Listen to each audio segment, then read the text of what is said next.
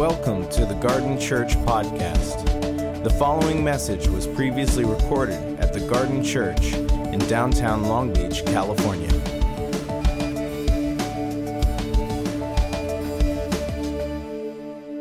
Well, hey, good morning, everybody. It is so great to be with you for so many reasons. I feel like we're family. I know a lot of you, some of you I don't know from Adam, but I love and respect Darren and Alex and your leadership team so much, and I love what is stirring here at your church. And my team was actually just down for the Empowered Conference. A number of our pastors and myself were here just a few weeks ago. And so it's great to be back. I was sitting where you're sitting, and now you're stuck with me up here instead of Alan. But it really is a joy to be with you. And I don't say that lightly. I really love you and really love what God is stirring up in you. And it's been fun to watch your journey, you know, and you started out as this kind of scrappy church plant with a good-looking ADD pastor. And now you're like really growing and maturing in the way of Jesus. And it's just so fun to see you on that journey and my own church back home on that journey. So it's really great to be with you. Please turn your Bibles to the Gospel of Mark, chapter 1. The Gospel of Mark, chapter 1. If you're new to the Bible, there's a table of contents at the front part of it. And Mark is one of 4 first-century biographies of Jesus of Nazareth, and we think it's the earliest of all 4, and it's by far just the most to the point. And to start off, let's talk for a little bit about Jesus. Jesus was a lot of things. Most of us know Jesus as the Son of God, or as the Messiah, or another word for that is the Christ. That's a word meaning the long-awaited King of Israel and of the world. But if you were a first-century Jew, and you're at synagogue one Saturday morning on the Sabbath, and Jesus were to show up in your village from out of town, the odds are that the category you would have put Jesus in was that of a rabbi. Now, rabbi is a Hebrew word, not an English word, and all it means is a teacher. A rabbi was a teacher that would travel around from village to village or city to city with his yoke. That was a first century euphemism for a set of teachings, for a way of reading the Torah or the Bible of his day. And Jesus was this young, brilliant rabbi. Of the 90 or so times that people talk to Jesus in the 4 Gospels, upward of 60 of those, he's called rabbi or teacher. But tragically, this very simple idea that Jesus is a rabbi or a teacher has been, for the most part, lost in the church in the West for all sorts of reasons we don't have time to get into. It has to do with the Protestant Reformation and the divide between Protestant and Catholic. It has even more to do with the American story and the rift between liberal and conservative. There's all sorts of reasons for it. But it's an idea that we need to get back to, and here's why. Darren, your microphone is officially the worst microphone ever. We're getting a new one, dude. Yeah, but I hate those because then I have to be all like Pentecostal with one of those. I'm just not me. This is like TED Talk intellectual. That's like sexy Pentecostal, you know? Hold on. I'm going to get you a lapel. Give me that. You have to be like, what's up? I just can't do it. It's just, you should try. It's just not me. I've never been cool. Pull his shirt down a little bit more. I read books. No, I know. We're going to get you a lapel. Yeah, would you bring that up? It sounds nice. It's just... It's so bad. I have the seriously. same problem. I don't use it I'm like, anymore. I'm going to be in therapy after this go. morning. Thanks, Brad. That's okay, man. Here, let me fix this for you. That's what I love about your church, you know? It's just so mega church professional. You know those churches where you like test the microphone before you talk in front of hundreds of people? This is not one of those churches. How's that? Do you want like tea or anything? Can I get you? Do you want some like vegan donut? Or if it's herbal. Where were you? Like something about yolk. Go ahead. Something about yolk. I feel so much better. There we go. Much better. My point is, this idea of Jesus as a teacher is something that we need to get back to. And here's why. It has the potential to radically reframe how you think about what it means to follow Jesus. Now, this is language that if you are around the church at all, you're very used to. I'm a follower of Jesus, or are you a follower of Jesus? To the point that it's become a bit of a cliche. But I'm not actually sure that we know what it means to, quote, follow Jesus. So let's just read a story or 2 or 3 about Jesus of Nazareth and what it means to follow him. Take a look at Mark chapter 1, verse 16. As Jesus walked beside the Sea of Galilee, he saw Simon and his brother Andrew casting a net into the lake, for they were fishermen. "Come and follow me," Jesus said, "and I will send you out to fish for people." At once they left their nets and followed him. When he had gone a little farther, he saw James, son of Zebedee, and his brother John in a boat preparing their nets. Without delay, he called them, and they left their father Zebedee right there in the boat with the hired men and followed him. Turn the page, chapter 2, look down at verse 13. Here's another story. Once again, Jesus went out beside the lake. A large crowd came to him, and he began to teach them. He's a rabbi, he's a teacher. As he walked along, he saw Levi, son of Alphaeus, sitting at the tax collector's booth. What did he say? "Follow me," Jesus told him, and Levi got up and followed him. While Jesus was having dinner at Levi's house, many tax collectors and sinners were eating with him and his disciples, for there were many who followed him. When the teachers of the Torah, who were Pharisees, saw him eating with sinners and tax collectors, they asked his disciples, "Why does he eat with tax collectors and sinners?" On hearing this, Jesus said to them, "It's not the healthy who need a doctor, but those who are ill. I have not come to call the righteous, but sinners." Another one, chapter 3, look down at verse 13. Jesus went up on a mountainside, and he called to him those he wanted, and they came to him. He appointed 12 that they might be with him. Remember that for later. And that he might send them out to preach and to have authority to drive out demons. These are the 12 he appointed. And then after that, there's a list. One more story. Turn to chapter 8 and look down at verse 34. This is a story that is in all 4 Gospels. Then he called the crowd to him, along with his disciples, and he said, "Whoever wants to be my disciple must deny themselves, take up their cross, and" what? "Follow me. For whoever wants to save their life will lose it, but whoever loses their life for me and the gospel will save it. What good is it for someone to gain the whole world and yet forfeit their soul? Or what can anyone give in exchange for their soul?" And he goes on. Did you see a pattern in there? In story after story, the invitation of Jesus was not, "Hey, believe in me and, go to heaven when you die," or something like that, which is often what it sounds like in the American or the Western church. Instead, the invitation of Jesus was, "Come and" what? "Follow me." Or put another way, "Come and be my disciple." Now, the word disciple is mathetes in Greek. Can you say that? Mathetes. And it can be translated disciple. The word can be translated follower, or student is another way to translate it. A number of scholars argue that by far the best word that we have in the English language to capture the idea behind mathetes is apprentice. And that's because a mathetes was far more than a follower, especially how we think of it, like, "I follow you on Twitter, Jesus," or something. He's actually not on Twitter yet, but he'll get there. He's a little behind the times on technology. Or student, I take a class at USC or whatever the university around here is, Monday, Wednesday, Friday. And disciple is this kind of Christian word, right? We don't have that word outside of the church. And so we import a lot of meanings, some of them right, some of them not right, into that. So honestly, I think the best word we have in the English language to capture mathetes is this idea of apprentice. Because to follow a rabbi was to apprentice under a rabbi. Now, a little bit of backstory. Discipleship, or if you prefer apprenticeship, wasn't invented by Jesus. Let me just say that again for some of you that grew up in the church. This is not Jesus' idea.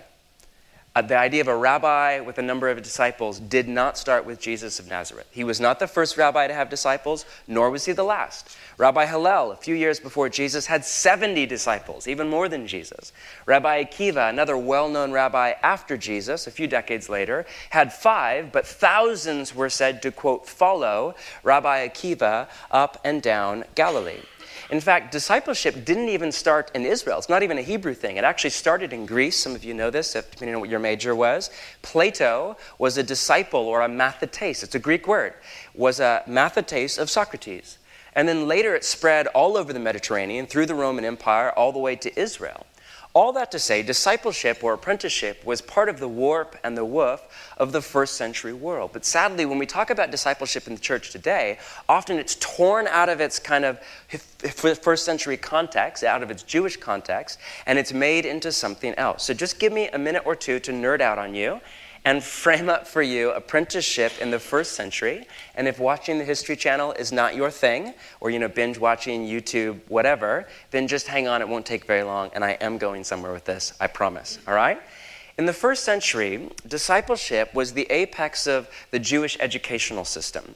There were 3 levels to Jewish education. The first was called Beit Sefer. It's a Hebrew phrase meaning house of the book. And it was essentially, the ancient equivalent of a grade school. You would learn to read, you'd learn to write, you would learn basic arithmetic.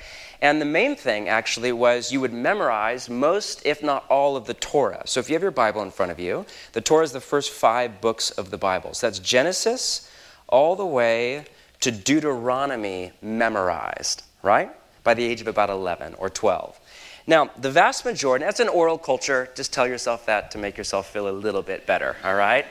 Now, the vast majority of children were done right after that, around age 12. My son Jude is down here in the front row. So at his age, he would be done with school. And before you get excited about that, then if you were female, you would usually get married within a year or 2 and start to bear children by 13 or 14. And if you were male, before you got married for about a year or 2, you would apprentice to your father in the family business. So school is lousy, but, email or whatever I do for a living isn't that much better, right? Now, the best of the best moved on to a second level of education called Beit Talmud, or the House of Learning. This was a school that, if a community had the money, was built off of the synagogue. It was for men only, not for women. It was for ages 12 to 14 or so. And you would learn from a full-time teacher, usually a scribe or some kind of an expert in the Torah. And essentially, the main thing for those 3 years of your life is you would memorize all of what we call the Old Testament, or the Bible of the day. So by the end, Genesis, just think about that, Genesis to Malachi memorized by age 14 or 15. Now, again, at that point, almost everybody was done. You would go on, maybe you'd become a scribe or something, or you would go back to the family business. But the best of the best of the best, the summa cum laude, the Rhodes Scholarship, the whatever, the upper echelon, everybody from, Manhattan, would become a mathetes, or a disciple, or an apprentice of a rabbi. Now, this, though, was really hard to get into. First, you had to go and sit for an interview with the rabbi, and he would just grill you. Like, think of the admissions process for a university and then multiply by 10, right? He would just grill you. How well do you know the Torah? Talk to me about your Hebrew. How well do you know the Mishnah? What's your thought on, Hillel's take on the Nephilim from chapter 6? Like, he would just grill you. And if he thought that you had the smarts, the acumen, the work ethic, the raw talent to someday become a rabbi yourself, then at some point he would turn to you and he would say something like, all right, kid, come and follow me. Or come and become my mathetes, my disciple, my apprentice. Now, let's say in this hypothetical scenario, you are the best of the best of the best, you make it through the interview process, you get to the end, come, follow me. If that were to happen, you had 3 goals. First off, your goal was to be with your rabbi.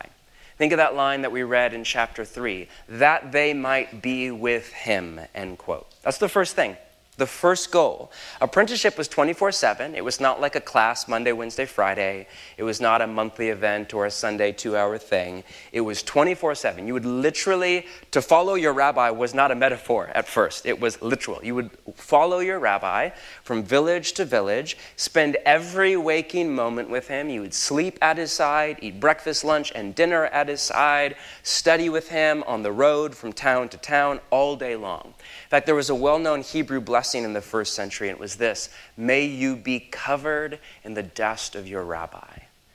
And that's because there were no paved roads, everything was dirt, and the classroom was not a room at all, it was the road. The rabbi would teach he would walk from village to village, because most rabbis were itinerant, and he would walk, and in between, each village, he would walk at a nice slow pace, and he would have, 5, 10, 12, however many disciples or apprentices around him, and he would stand in the front and he would teach. and you would walk behind him. And by the end of the day, on the road or on the way with your rabbi, if you were lucky, you were covered in the dust of your rabbi.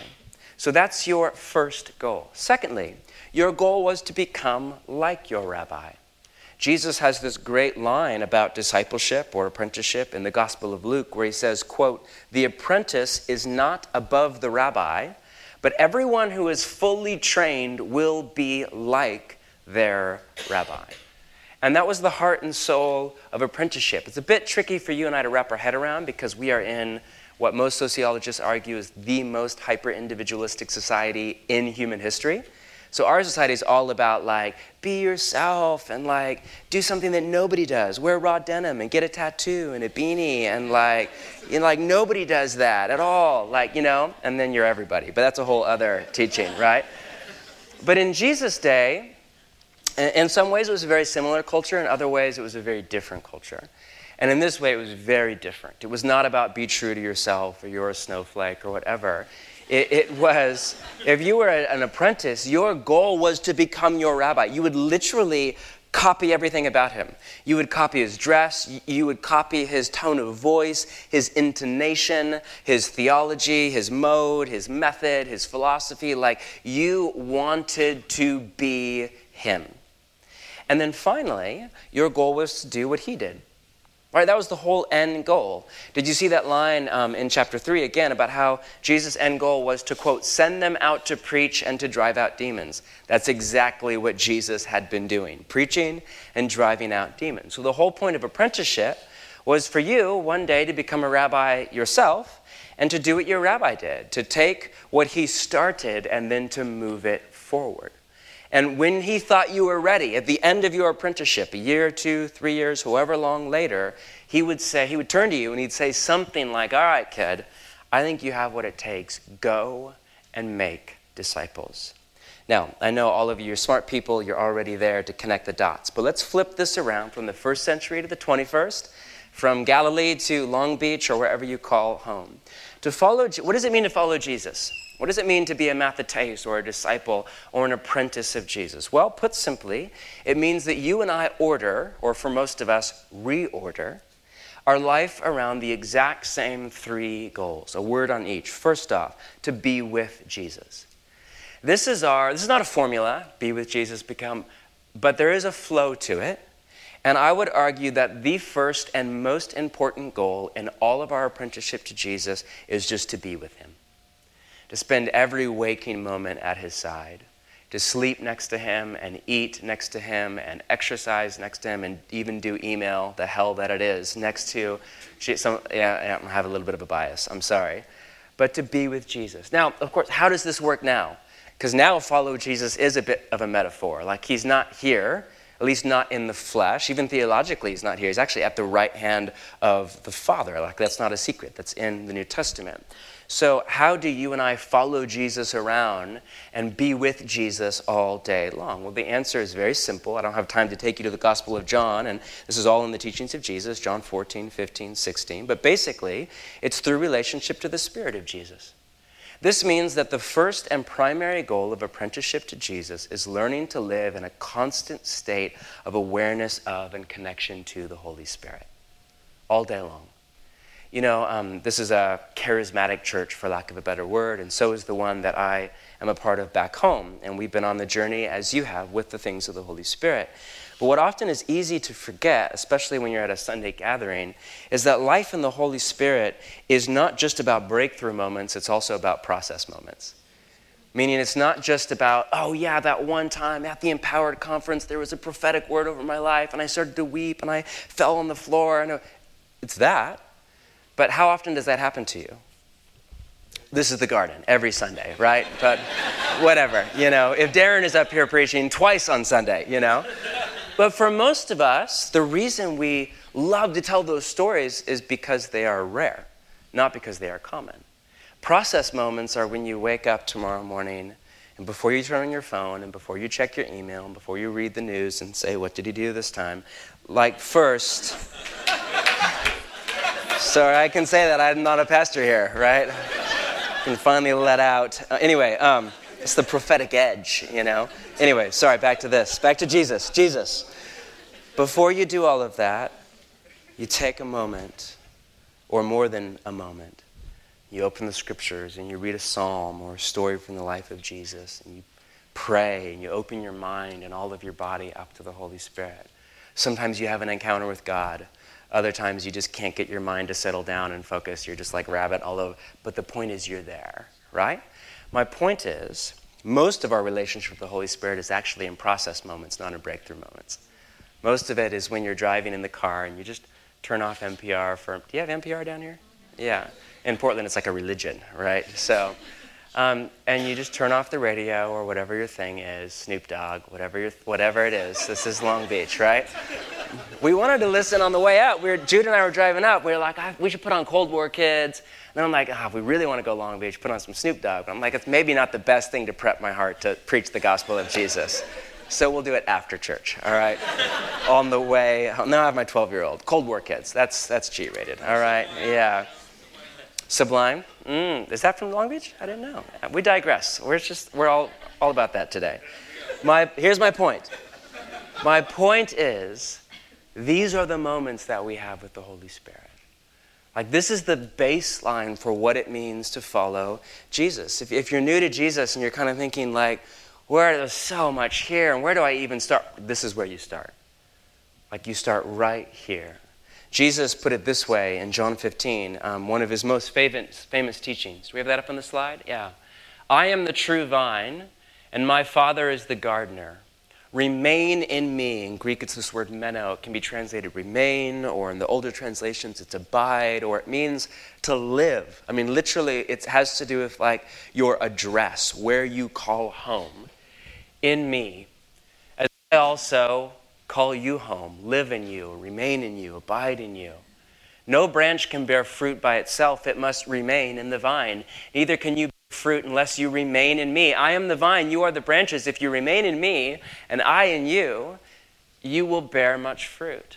This is to my Father's glory, that you bear much fruit, showing yourselves to be my methotes, my disciples, my apprentices. So notice that Jesus' metaphor for how you and I be with him, or more specifically with the Holy Spirit, is that of a branch in the vine. It's this idea of abiding.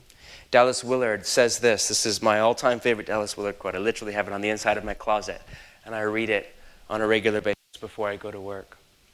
It's a bit dense, so I'll read it slow. Just take a moment. The first and most basic thing we can and must do is to keep God before our minds.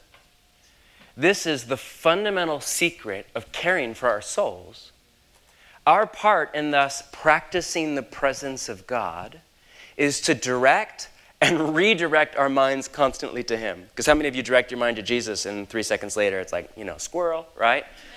Redirect our minds constantly, not just on Sunday or for 10 minutes every morning or an hour every morning, constantly to him.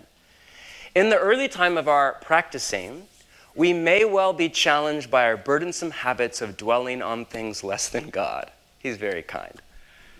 But these are habits, not the law of gravity, and can be broken.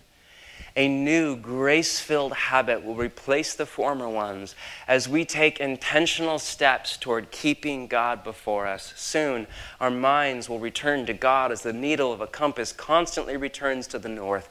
If God is the great longing of our souls, he will become the pole star of our inward beings. And he just makes the point, and he's riffing on language from an ancient little writing by Brother Lawrence, that to live this way takes practice. It's the practice of the presence of God, to live in awareness of and connection to the Holy Spirit all day long. That just won't happen, especially if you have an iPhone and you live in a city, or you're raising a family, or you have a demanding job, or you have Wi-Fi. Like, it won't just happen.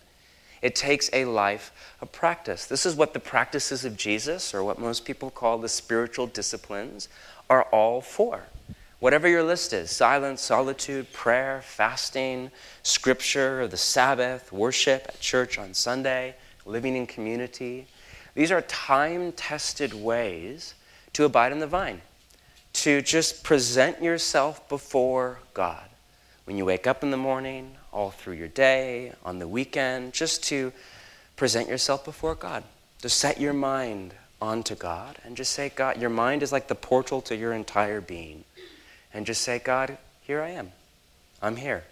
I haven't been here. I've been on email. I've been watching TV, Stranger Things Season 2. I've been a whole bunch of other places. But now I'm actually here. And you're here too. And you open up your mind and you open up your body to the things of the Holy Spirit. The spiritual disciplines, I think, are the great ache for our generation. I think we have no idea the staggering impact of the digital age, in particular the smartphone and Wi-Fi and urbanization, all that it has done to the human soul. And I think a far greater threat to our life with Jesus than secularism or the post-Christian moment or Richard Dawkins or Sam Harris or whatever angry atheist there is. I think a far greater threat is Instagram and your inbox and Safari. I think a far greater threat is the alert, the phantom, alert when your phone's not even in your pocket and you still feel it right there, which is a thing, by the way. And so I think the need of the hour more than ever is to put our phone away, to log off, to say no, to slow down, and to start to practice the way of Jesus. Meaning start to actually practice the spiritual disciplines, which are for millennia how you follow Jesus. How do you follow Jesus? Well, the spiritual disciplines, the practices of Jesus. That's how you follow Jesus. And one of the reasons that so little is said about the spiritual disciplines, one of the reasons just because it's so countercultural right now. People don't want to hear about it because there's digital addiction all over the place, and busyness and hurry and anger and anxiety and materialism and all of that. But another one of the reasons is because people miss the why behind the spiritual disciplines and misread the disciplines as some kind of legalistic guilt trip or way of earning God's favor. It's just some nonsense. The spiritual disciplines are all a means to an end. The end is never, I read my Bible this morning. Great, who cares? I prayed. Well, good for you, I'm at church. Well done. We're fantastic you're here and not at brunch. But the point, they're not an end. They're a means to an end. What's the end? To be with Jesus. And out of that place of abiding in God, out of that place of connection to awareness of the Holy Spirit, then you start to become like Jesus. And that's the second goal. First one, be with Jesus. You just organize your life around the disciplines or the practices. You just set your mind, set even your body before God. And it's an embodied thing. Here I am. I'm here again. I've been gone for the last few hours. My mind's been all over the place. My body's been all over the place. Here I am again. So be with Jesus. And then secondly, to become like Jesus. That is really your next goal, is to become like your rabbi, which in our case is Jesus of Nazareth. Now, back in the day, this was called sanctification. And now the kind of insider lingo for this is spiritual formation. There's a number of reasons for that change in language. One is just with the rise of the field of psychology over the last century and behavioral science now and all of learning theory. All of that has been over the top helpful in kind of learning or relearning. And the early church was much more attuned to this than the modern church. But learning and relearning how it is that we actually change and grow and mature to become more like Jesus. Here's a definition of spiritual formation. Quote, spiritual formation in the Christian tradition is a process, not an event, not a one-time thing, it's a process of increasingly, a little bit more each day, being possessed and permeated by the character traits of Jesus as we walk in the easy yoke of discipleship with Jesus, our teacher. And the thing that you need to grasp around spiritual formation is that spiritual formation is not a Christian thing, it's a human thing. What I mean by that is to be human is to be dynamic, not to be static. You are being formed into somebody or something. In the language of, the Gospels, you are a disciple of somebody or something. So the question is not, are you being formed? Trust me, you're being formed. The question is not, are you a disciple? You are a disciple. The question is, who or what are you being formed into? Who or what are you a disciple of? Is it of Jesus of Nazareth? Or is it of this subculture or that economic theory or that political identity or that what? You are being formed into somebody or something. You are a disciple. The question is, who or what are you a disciple of else?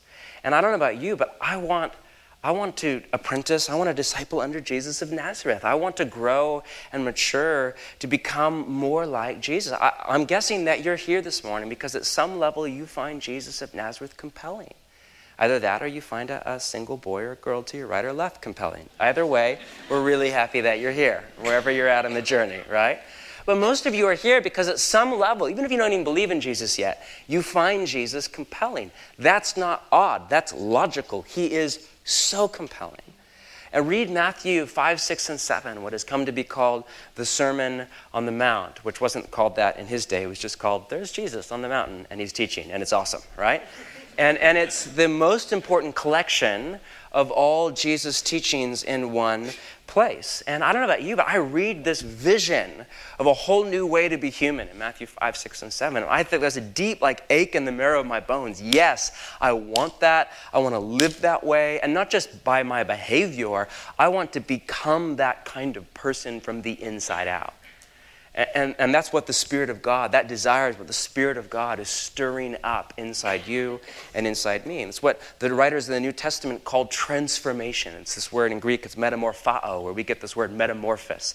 It means think of a caterpillar to a butterfly. It's that level of transformation. Radical overhaul from the inside out of your entire person, where you're kind of who you were when you started, but not really. You're this whole other thing. All of this latent potential that was deep in you when you were the caterpillar, when you were pre-Jesus, it's all there, but it's unleashed through this process of transformation. That is God's heart for you. But of course, transformation is possible. Very few people actually believe that, often especially people that grew up in the church, that settle for the status quo of just a little bit of behavior modification rather than transformation. And behavior modification is not a bad thing. People make fun of it as if it's moralism or whatever. I don't know. My behavior could use a little modification. I'm guessing yours could too. But man, I want so much more than behavior modification. I don't want just a new set of behaviors. I want a new heart. I want a new mind. I want a new marriage. I want a new sexuality.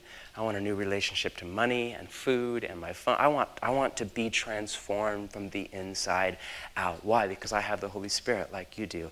And that's what that's the wind behind my back. That's the direction that the wind of the Holy Spirit is blowing you. He's called the Holy Spirit. He's blowing you toward holiness is another word for it. Wholeness. Christ-likeness, to become like Christ. That is where the wind of the Holy Spirit is moving you and moving me. Third goal. So first, be with Jesus. Second, become like Jesus. Third, do what he did. Now this is, of course, basic math, right? If you're an apprentice of any kind of a master teacher, your whole goal is at some point to carry on your teacher's work, right? So I was chatting with an apprentice at our church just recently. He's volunteer sound guy. And he's an apprentice. He's in a 4-year apprenticeship to become a plumber. Moved to Portland to become a plumber. Who would have thought, right? And I'm just interested.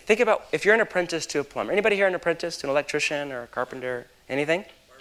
Barber. Fantastic. So what's your goal at the end of how long is your apprenticeship? Well, I was just doing it and then he kicked me out of the shop. Oh. It turned out to be kind of a jerk. Oh, he was kind of a jerk. Yeah. Okay, well, we can do prayer after. Yeah, How's that? He didn't see me How long was it supposed to be? As an apprentice, but I saw him as Got the master. it. Fantastic. Cool. So whether you're an apprentice to a barber or a plumber or an electrician or a carpenter or a rabbi, your whole goal is at the end, if you're an apprentice to a plumber, at the end of your 4-year process or program, the whole goal is that you know how to plumb a house. And you actually go out and become a plumber. And you get paid money to go plumb. Is plumb a verb? It is now, right? Whatever. That makes basic math. Your goal is not to write a book about plumbing or know all about plumbing, but you've never done it before. Your whole goal, if you apprentice under a plumber, is to one day become a plumber yourself, right? Basic math. This is what it means to be an apprentice. How many of us think that way about Jesus of Nazareth? Now, this is a church where that idea is here, and Darren's done a great job teaching you that. And so it's not a brand new idea for most of you. But Jesus is a rabbi. You're an apprentice to him. Your goal is over time, not like the next day, but over time, to slowly but surely start to become the kind of person who is so rooted in the practice of the presence of God, so transformed from the inside out, not just by behavior, but by heart posture from the inside out, that you naturally start to do the kinds of things that Jesus was on about. So here's a short list of the kind of stuff that Jesus was into. Preaching the gospel, teaching the way, or a whole new way to be human, or often a whole new way to read the Bible, healing the sick, casting out demons, eating and drinking with people far from God. Like, it's just, Jesus was always up for a free meal with somebody who wasn't a believer in him. Like, he spent a lot of time around a table, doing justice, peacemaking, praying, prophesying, standing up against religious as well as political corruption, right? And that's just my short list of kind of the main 10 categories of Jesus' kingdom work. If you are an apprentice of Jesus, think about it, your goal is to be able to do all of that. Now, not like the next morning after you wake up, like you follow Jesus for one day and the next day you're ready to, raise the dead or whatever. But this is your end goal, is to grow and to mature into the kind of person who, empowered by the Holy Spirit, because that's how Jesus did all the miraculous stuff, was empowered by the Holy Spirit. You have you're not Jesus, but you are a follower of Jesus, and you have the exact same Holy Spirit in you. You have the authority and the power from Jesus himself vested in you. So your goal is to become this kind of a man or woman. It's not just to know about the Bible and theology. Think about how different this is from how a lot of us think about discipleship. I grew up in the church, and when I heard the word discipleship, what it meant was you meet for coffee every Thursday morning with Bob, who's 20 years older than you, and you do a really deep Bible study. And that's great. Bob was quite helpful. And it was great to get to know more of the Bible. I'm a Bible teacher. I love the Bible. It's not to mock that at all.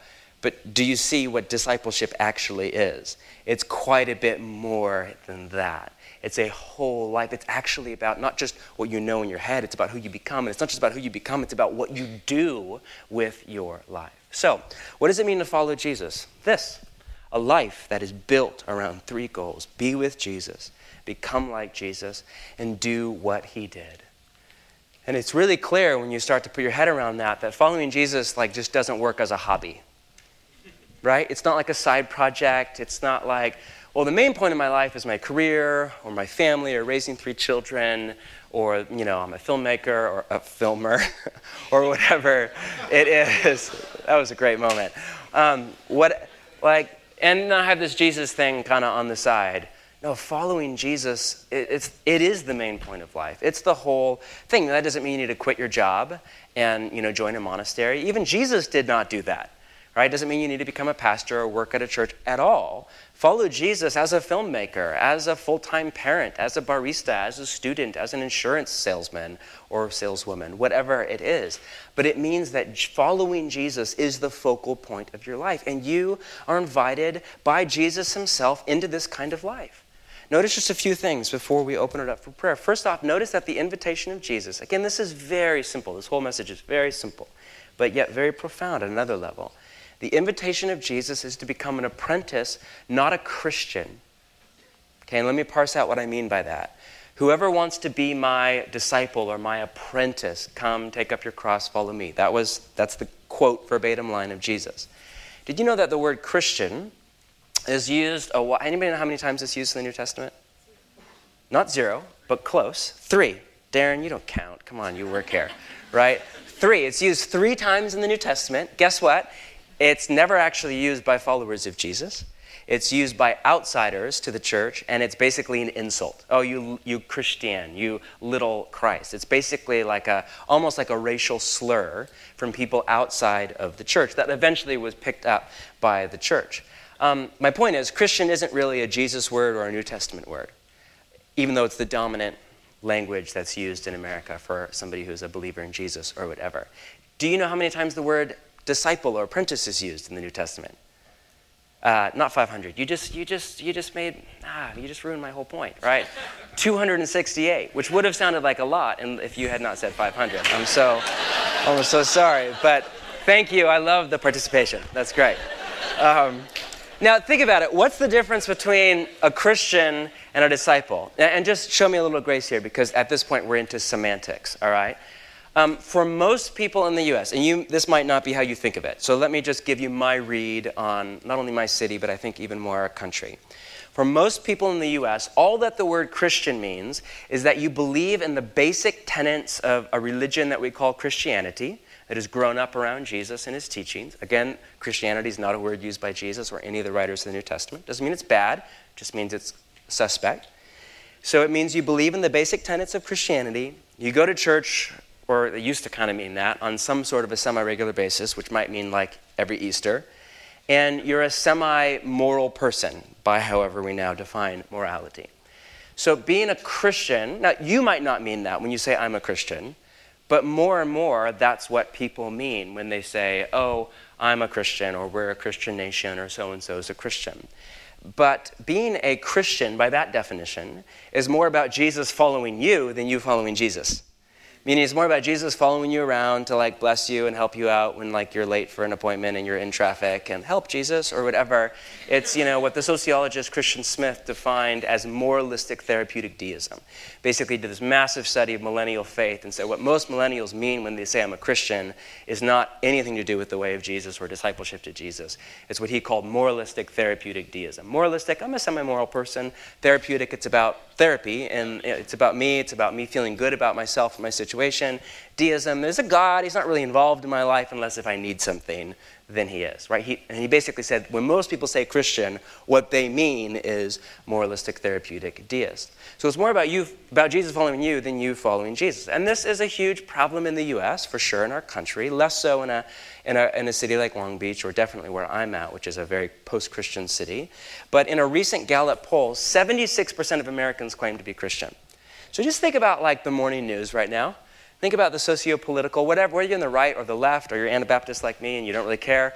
Like wherever you're at, just think about our nation right now and think, does it seem to you like 76% of America is an apprentice of Jesus?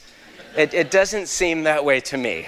And I have a lot of grace, so I make mistakes all the time, but it just doesn't quite strike me that way. Interesting, a number of independent studies have been done by nonprofits to take a run at some kind of a measurement of how many people in America are an apprentice or a disciple of Jesus. And it's a bit hard to measure, but they measure things like how often do you read the Bible, pray, go to church, your moral life, your theological kind of, belief system. And every single one has come in right at around 8%. So 76%, check the box, Christian.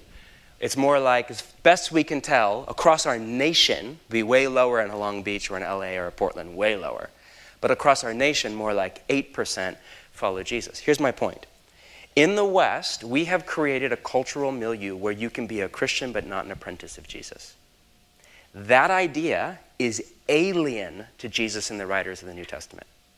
Did you pick up, especially in Mark chapter 8, and it's not here, it's all through all four Gospels, you have two groups of people. You have the crowds and the disciples. And when you read the disciples, don't just think of the 12. Those are the apostles. Jesus actually had more than 12 disciples. He had female disciples, which was unheard of at the time. That was like crazy subversive on the edge. So we don't know how many disciples, at least 120, if not far more than that were up in Galilee. So who knows, maybe 1,000 or 2. We don't know how many disciples he had, but he had a lot more than just the 12 apostles. So there are these two crowds of people. There's the disciples and there's the crowds. Now, this is a literary device that's used not only by Mark, but by all four gospel writers. And it's used not for you and I to judge who's in and who's out. Who's a, quote, Christian, who's a disciple, who's in the crowd. It's not to judge anybody. It's for you and I to read this story and think, okay, wait a minute. Because the whole point when you're reading a story is to identify with a character in the story, right? To slip your mind and imagination into that scenario. And the whole point is to get you to ask the question, which category do I fit in? Am I just a face in the crowd? And I don't even know what that means. Where does that mean I stand with God and faith and heaven and hell and all of that? Or am I an apprentice of Jesus? And it's to get you to ask yourself that question. And this is a question that I think millennia later is just as piercing now than ever before. The great need of our day and age is for men and women who call themselves Christians to become apprentices of Jesus. Can you imagine if 76% of America started to order their entire life around 3 goals: be with Jesus, become like Jesus, do what he did, it would tweak our nation just a scotch, just a little bit. My point is that Jesus is not looking for converts to Christianity. He is looking for apprentices to the kingdom of God. Secondly, the invitation is to a life of practicing the way of Jesus in community. And I just want to do you want me to set this part up, the practice thing, or just end? I'm cool with whatever. Do it? Okay. So the language of the way is used by Jesus and all 4 gospel writers, all through the New Testament. In fact, long before the church was called the church, it was called the way. Long before Christians were called Christians, they were actually called followers of the way. In Greek, it's this word hodos, and it literally means a way is a road or a path, or it can mean a journey that you go on. And over time, it became a word picture for a way of life, for a set of behaviors that make for life to the full. And hidden in plain sight in this word picture, all through the Gospel of Mark, all through the New Testament, is an idea that most of us have lost sight of in the Western kind of post-Reformation church, and that is that the way of Jesus is just that. It is a way of life. It's not just a set of ideas that you believe in your head, what we call Bible and theology. It's not just a list of do's and don'ts, or what we call morality. It is both of those things, but it's more than that, not less than that. It is also a way of life. But so often in the American church, and I'll say this to criticize this is the church tradition I grew up in, a ton is said about what to believe, and a ton is said about what to do or not to, and very little is said about lifestyle. And let me tell you, lifestyle is where the money is at. Because if you want to experience the life of Jesus, you have to adopt the lifestyle of Jesus. That's what it means to follow Jesus. That's what the spiritual disciplines are. They are the way that you follow Jesus, the way that you live the way Jesus lived. You organize your life the way Jesus organized his life, and in doing so, you tap into what he called life to the full. Now, the thing is, if you live in a city, if you have an iPhone, if you're just breathing in 2017, this takes practice, right? And we forget this. We forget that the Sermon on the Mount, Matthew 5, 6, and 7, this stunning vision of a whole new way to be human that so many people read, and the bar is set, it's actually quite down to earth, but people point out that the bar is set high, and it is, but it's also very honest. It assumes that you struggle with lust and violence and bitterness, and you want to divorce your spouse, or you already have, and you want more money than you need and have, and you want to judge other people and look down your... So it assumes all sorts of things about a messy human condition, but still the bar is set pretty high, right? Whoever looks at a woman lustfully has already committed adultery in his heart. That's I don't think Game of Thrones quite makes it to there, right? The bar is set pretty high, to the point that a lot of people just write it off and say it can't be done, which is not actually true. But a lot of people read it and think. What we miss is that Jesus begins and he ends the Sermon on the Mount with this idea of practice. It's where this language of practicing the way comes from. Jesus himself. So at the beginning, next slide, Jesus says this: therefore, anyone who sets aside, this is right before his first command, right before his "you've heard it said, but I say to you," sets aside one of the least of these commands, what he's about to get into, and teaches others accordingly will be called least in the kingdom of heaven. But whoever, what's the word?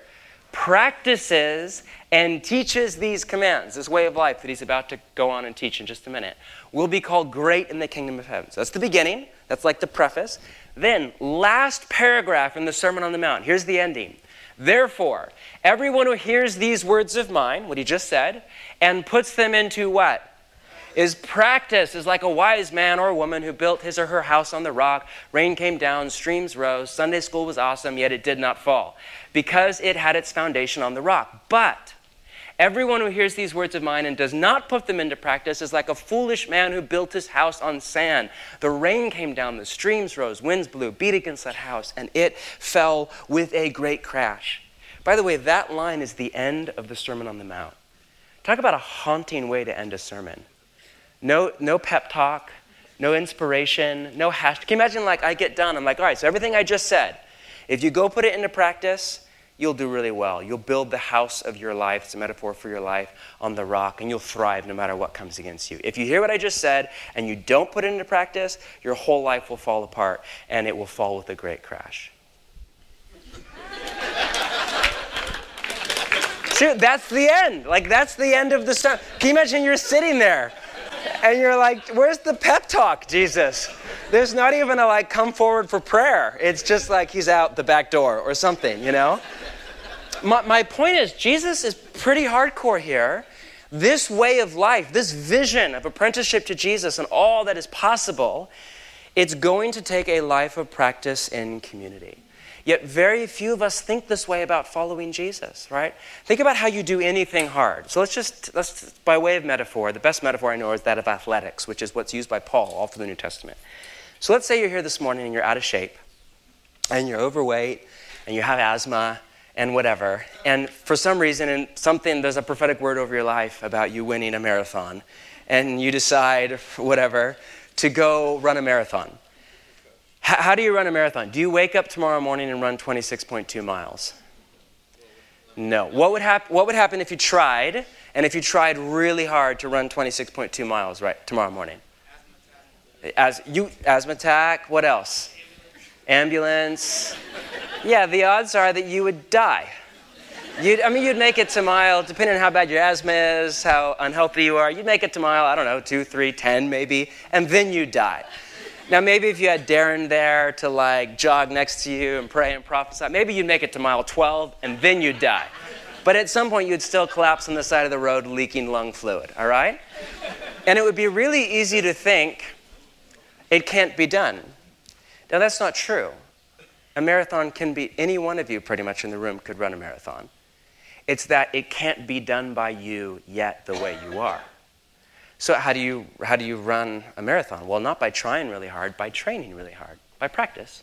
You get up tomorrow morning, you run 1 mile, and then you take a day off. And then on Wednesday, you run 2. How many of you have run a marathon or a half marathon or something like that? Yeah, it's pretty simple how you train for it. Basically, once a week, you add a mile on to your long run. And so the first week, it's like a 2-mile run. And then the third week, it's 3, and then 4. And then usually you take a week off, and then 4, and then 5, and then 6, and then a week off, and then 6, and then 7, and then 8. And over a very long period of time, 6 months go by, a year goes by, all of a sudden now, your long run, you're running 18 miles, 19 miles, 20 miles, 22 miles. And over a long period of time, through not trying really hard, but training really hard, through practice, you become the kind of person for whom running 26.2 miles is not only possible, it is well within your capacity as a human being. It's hard, but you can do it. The problem is pretty much none of us approach our apprenticeship to Jesus this way. So we hear Jesus say, don't lust, or do not worry, Matthew chapter 6. How are you doing with that one? And so we go out, we're here teaching on worry or whatever, and we go out and we're inspired, we have information and inspiration, and we think that's enough. And we go out and we're like, okay, I'm going to try really hard this week to not worry. We like make it to our car and get a text from our boss and we're racked by anxiety, right? Or you make it to Wednesday morning staff meeting and then it's all over, you know? And it's easy to think it can't be done. No, it can. It just can't be done yet. You're unhealthy and obese and have asthma. But it can be done. But it's going to take not a week or 2 or 3. It's going to take a lifetime of practice in community. By practice, I mean the practices of Jesus. Like that's what the spiritual disciplines are. The spiritual disciplines are an apprenticeship to Jesus, what your morning exercise routine is to your health. They are the way that you train. It's not about trying really hard. It's not about go out this week and just try really hard to not worry or not lust or be with Jesus. It's not about trying. It's about training really hard. It is about something you do. But it's this grace thing where there's grace of the Holy Spirit in you to practice the disciplines, to read your Bible, to pray, to go on a walk before you go to sleep at night, to take a Sabbath, an entire day out of your week just to rest and worship, to come to church on Sunday and sing and sit through a teaching that is way too long. Like this, you just do this. You present yourself before God. And over time, you start to grow and mature, and you get stronger, and you get stronger, and you get stronger. How? By practicing the lifestyle of Jesus of Nazareth in community, not by yourself. You can't follow Jesus alone. All the introverts like me hate that, but it's true. You have to follow Jesus with other people, your house church, your community, your best friends. We do this together. Finally, this invitation is open to anybody. Did you notice that Jesus said, whoever wants to be my disciple? Now that you understand what discipleship is, do you realize the gravity of what he's saying? This is like a rock star professor from Harvard saying, if anybody wants a full ride scholarship to Harvard, just like shoot me an email. But I have a 2.9. That's no problem, but I didn't graduate from high school. That's okay. Anybody. Right? How many of you would shoot him an email and be like, wow, sign me up, I'm in. This is why Peter and James and John, they dropped everything and left the boat. Matthew, the tax collector, literally walked out of the booth. You misread that story if you read it and you think it's about their virtue. What an amazing person who would give up everything. If you were working at some really lousy job for minimum wage, you dropped out of high school at 14 or whatever, and a rock star professor said, how many of you would like to get your PhD for free and go on to become a famous, how many of you would walk out of your work right there and go, this is an incredible opportunity. And it is open to anybody, wherever you're at on the socioeconomic spectrum, rich, poor, male, female, young, old, 12 years old in the front row, 90-something years, doesn't matter. It's open to all of you are invited to follow Jesus, to be with him, to become like him, to become the kind of person who one day does the kinds of things that he does. All of you are invited. And this is the journey that you have been on as a church and you will continue to go on. And my invitation to you is that you say yes to Jesus. Not just listen to a sermon, take a few notes, and go back to life. I was reading a social scientist yesterday who said there are 4 levels of change, and each one gets harder. Easiest level of change is to change your mind. Next easiest level is to change your attitude, how you feel. Then the really hard one is to change your behavior. And then the hardest one of all is to change the behavior of the mind, attitude, and behavior of a group of people. Really easy to hear a sermon and be like, oh yeah, I now understand what it means to be a follower of Jesus. It's even really easy to change how you feel about that, to have an emotional experience right now. Wow, I'm really moved. It's a whole other thing. The question is, will you actually change how you live? And by you, I mean how you as a church live. Will you as a church practice the way of Jesus together? One of the most haunting teachings of Jesus to me is the parable of the sower. You know that story? I don't have time to retell it for you. I'm way over my time. But 4 soils, only one of them takes the seed to root. Now, I don't think Jesus is teaching a statistical breakdown of a local church. But let's just set that aside for a minute. 75% of the people in the parable don't have any lasting fruit at all. Only 25% have any fruit, and only 1/3 of the 25% bear fruit to 100-fold. I'm really bad at math. What is that, 8 point something? It's clearly not my calling in life. Now, again, I don't think this is a statistical breakdown of, what to expect for the Garden Church. But I know for one, I want to be in that 8%. I want all that Jesus has for me. I want all that he has for you. So will you just hear a teaching, not just this one, but the sermon series you're about to start, and will you just change your mind or even change your attitude?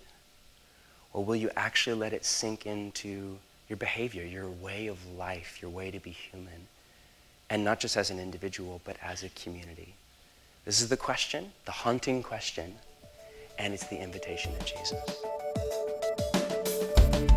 Thank you for listening to the Garden Church podcast.